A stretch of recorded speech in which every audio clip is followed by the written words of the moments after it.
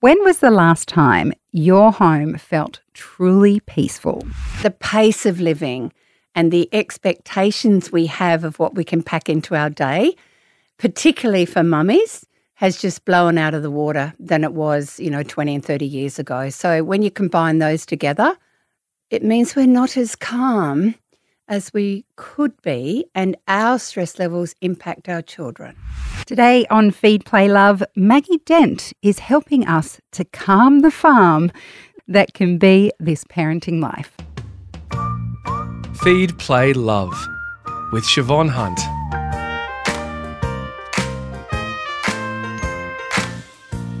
I am a firm believer that our home is our sanctuary.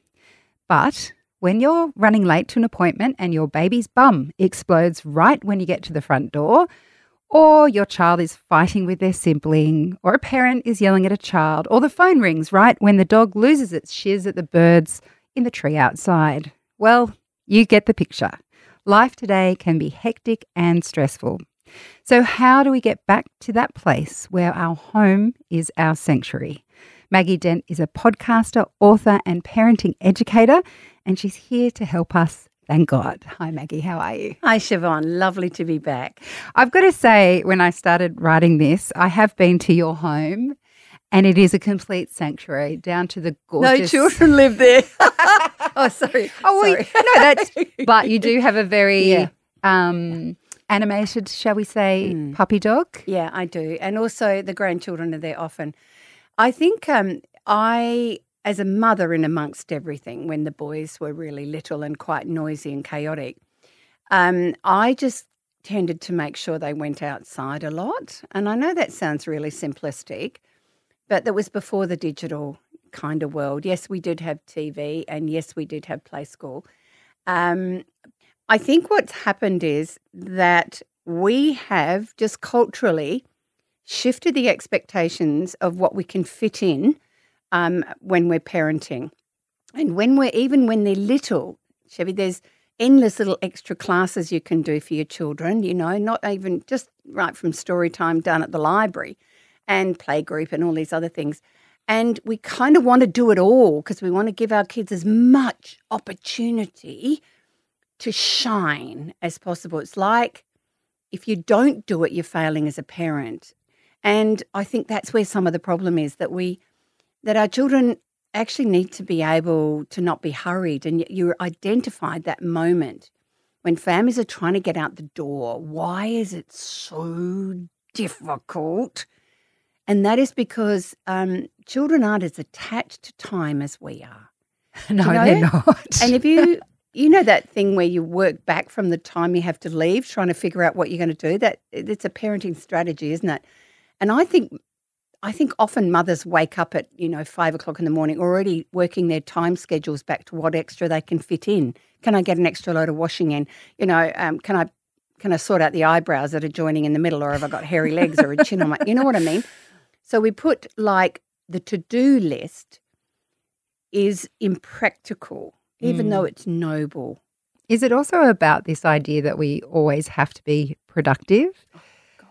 Because when I look at the generation, like my parents' generation, I didn't see them sit down and rest much. And even now I see that being a real struggle with them to just not do much at all and just to sit down.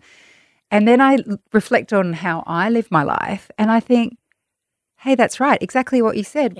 If I'm working from home, I'm thinking, how many loads of washing can I get on? When do I walk the dog, clean everything? So if we go back one step, your folks and, obviously one's a little bit older than me, they didn't have the time. So we didn't have dishwashers. We didn't have automatic washing machines. You'd have to go out and put it through a wringer or in a spin tumbler. There's something kind of bliss about, sometimes doing the dishes took time. And I actually found it was quite creative for me because it's boring as bat poo and you can't hurry it, right? So I think that's one of the things that's definitely made it like our heads are way more stressful. But that to-do list it's pretty unique to women, Siobhan. And I keep reminding particularly busy mums who've got children probably under 6, that you never get in front as a mother because they're already wearing the next load of washing. Your son's probably done a skiddy on his jocks already. You know what I mean? You just can't get in front. And I think if we lower that bar of our expectations and allow a little chaos some days, I actually think we can find the space that older parents had, because parenting was just as difficult. Kids were just as annoying and unpredictable as they are today. They haven't changed. I'll give you the tip. But I think it's that we had a little more energy to be able to respond in the way that we'd like to. Whereas if you are trying to never-endingly chase your to-do list, and particularly women, we're very hard at comparing and despairing against ourselves. So we're at ourselves, which then doesn't bring, the things you need to have in your beautiful brain and your body are the positive neurochemicals. And they're the ones that, serotonin is the one that you get with that beautiful cup of tea, or if you're really healthy, it's a almond milk smoothie with kale and some chia seeds and with a dollop of coconut fat, whatever it is that gives you that lift. And sometimes it's a Tim Tam, let's be honest. You can do that with breathing. You can do that by just taking your time when you hang some washing out and listen to the birds in the tree. You can take that time to just pause. But, of course, that's not really easy with the to-do list, which is still banging at you. Go on, you've got more to do. And then the second thing is prioritizing lightness, laughter and joy, because I find that the more intense we get, the more we strive, the more we beat ourselves up about what we're not doing right, the more our nervous system is overloaded. So it doesn't take much for us to be triggered. Whereas if we are just, singing a really bad song, dancing around the kitchen while your kids are having breakfast, you may be lowering the cortisol in everyone in the house. So they may be in a good space when you say it's 5 minutes to take off. And also just those little connection moments. I just find that if we could slow everything down, you like to put it on the old slow-mo on the old, that really has a lot to do with stress, because I can remember some days, going so fast that I'd race out and I'd get all the boys in the car and then realise I'd left the keys. Yeah. Like something really fundamental that means I am not able to use my cognitions as well as I can, because I've already flipped myself into cortisol. And that's why I often say to parents, just keep 3 deep breaths quite often, because it can lowers your pulse rate. So I'm going to tell you, it's a simple thing, but when you start creating a habit, that's going to make a difference. And also your kids are going to go, Mum, take 3 deep breaths, and that's okay, because we're modelling to them as well. And sometimes they copy us. So sometimes I like the simple stuff. Can I ask, going back to the very start, you mentioned, there's all these things we can do with our kids from day dot, and we're talking about the parental to-do list when we've said all these things we have to do.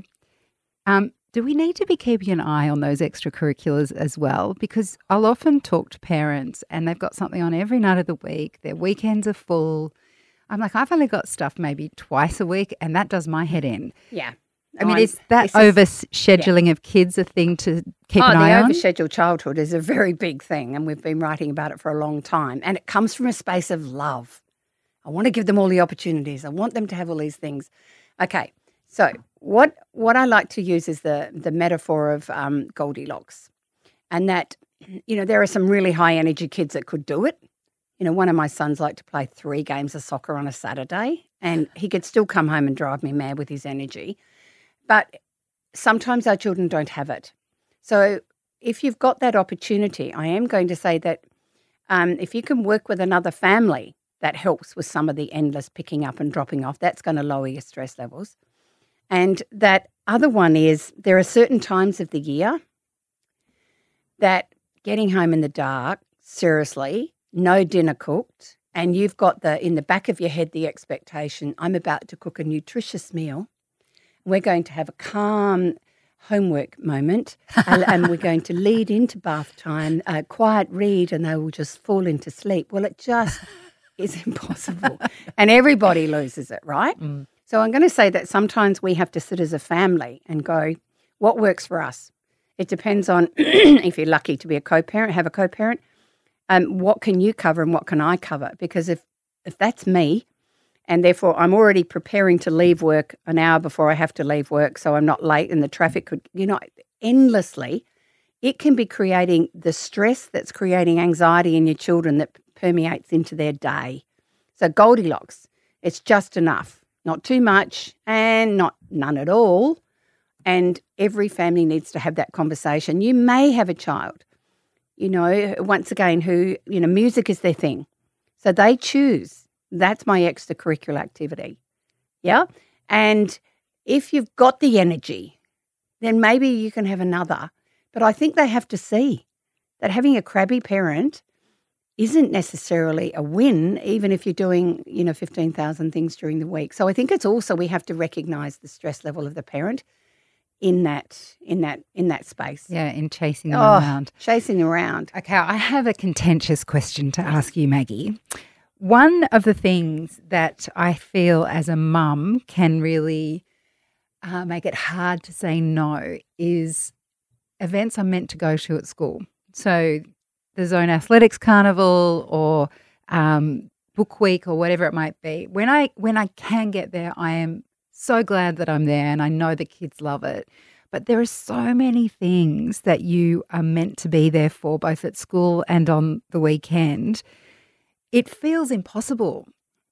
But then I think, I know my parents love me. I don't remember them being at anything. So how important is that kind of showing up to all the things that we're asked to show up to? Oh, look, I think this is such a good question because I actually can think back. I don't even remember my mum or my dad ever watching me play a game of netball in my entire childhood. They were playing golf. Sorry, but I didn't feel any kind of, do you know what I mean? Yeah. So I think it's wonderful. The kids love it when we're there. There's no question that when we can turn up. I think kids are really quite realistic as well, that if we are working and we're working 3/4 of the time, come on, for them, we want to have our homes, whether you have to pay a fortune for rent or you're paying a fortune for a mortgage. Sometimes that reality is way important. When we explain it to our children, that I'm going to see if which of these things coming up would be something you'd really like me to be at. Yep. And then I'm going to really see if I can get some time. So they see that you are as committed to it. I really think kids accept that. I really, really do. And if you're like me anyway, sometimes you forget Book Week and you're quite glad you're not there because your kid's walking around in a pillowcase with something written on it that's not very exciting and it sucks. I think that our kids are really quite realistic. And I've listened to some beautiful mums who've been solo mums their whole life and who could not get to any of those things. And when they asked their kids later, their kids said, "Don't be ridiculous, Mum. You were just working your backside off for us," because they actually realise our kids aren't as entitled or self-important that they think. Of course they'd love you there, but they also get it that this is a tough journey and that parenting, we actually have to eat. Yes. I do use that. Forgive yourself sometimes. So you were mentioning there about how we can take 3 deep breaths. I'm a huge fan of breathing. Sounds like such a stupid thing tricky to say. if you don't. Yeah. But conscious breathing, yes. like you were saying, Yes. the 3 deep breaths. Are there any other ways that we can sort of in a toolbox, if you like, that we can keep for when all those things happen? Are there other things we can do in that moment apart from breathing? I mean, how do we calm our own nervous system down? Okay, so I have a thing called the parental pause, which is a habit. If we're not able to get ourselves consciously into a calm state, it's because we've got a habit of reacting in that moment. And that's because we don't have enough of that beautiful serotonin in our brain and we've got too much cortisol. So I actually remember if you can get into it being a new habit, it forms a new neural pathway, first thing we take one breath, bend our knees. I know that sounds crazy, but we know that when your knees are locked, you're far more likely to lose your whatever, your mojo. Bend your knees, take another breath, and we're going to come near the child. And what it's saying, okay, so what's happening for my child right now? Because what often is we're being triggered by a similar experience in our childhood where one of our parents has lost it because we've done something similar. And so in that moment, what we're trying to do is ground ourselves, hold ourselves, bring ourselves into the non-reactive space and go, and if we can put our hand on our heart, Chevy, if we remind ourselves that we love this child, whatever we've done, at the end of the day, we know we'd lay our life down for this child. Put our hand on our heart reminds us about being in our heart rather than our head, and then look at our child or our teen and go, my child's not being bad or naughty right now. They're struggling to cope with their world. Let me be what they need, which is a safe base. I know it sounds absolutely crazy, but it's exactly the same as any habit that you may learn. And I know that for me, the hand on the heart often did it. It just reminded me to come on, get out of your head, come into your heart. Let's see if I can see what's under this rather than me reacting to the behaviour as though there's something wrong with them or me. And then one of the other gems on it, really, I keep saying to families, if you can play music that's slower than a heartbeat around your house, you will absolutely lower the stress level in your home because we respond to sound.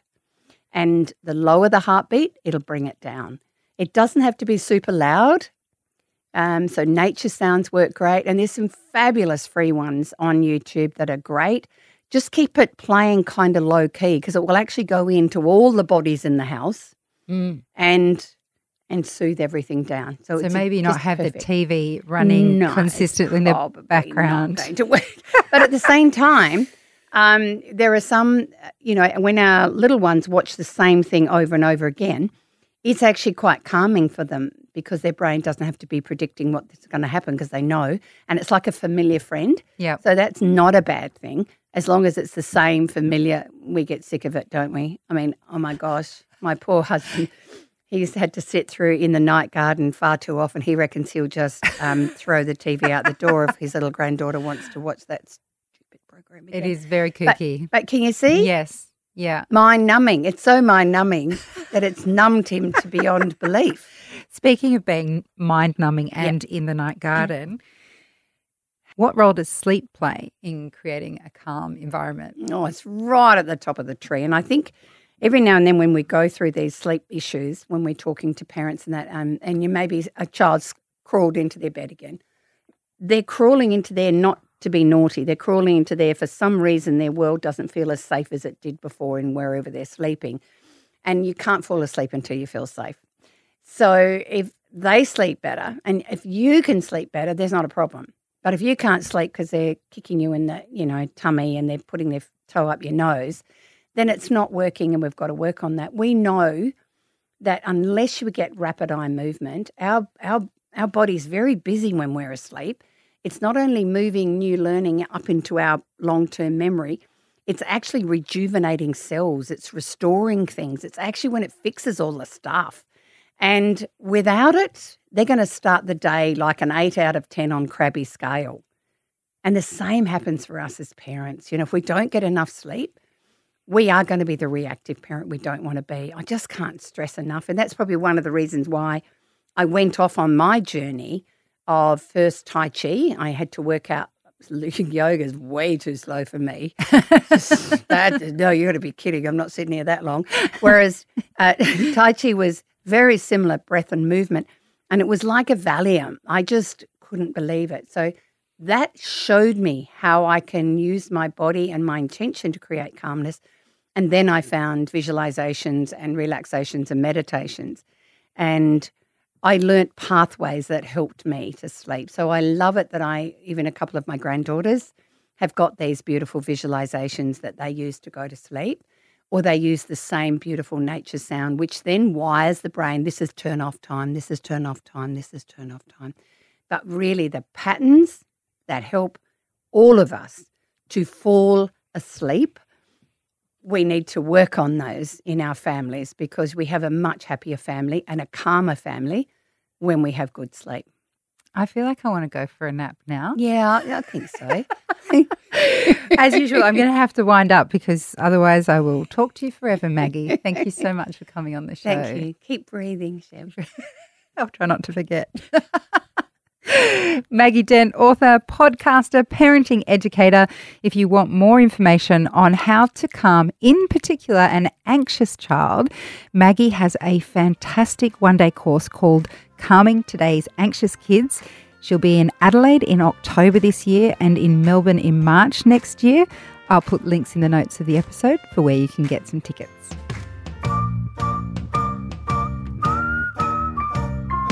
I hope you enjoyed this episode of Feed, Play, Love. If you did, please rate, review or favourite. That way you'll get all the new episodes, plus we can reach and help even more parents.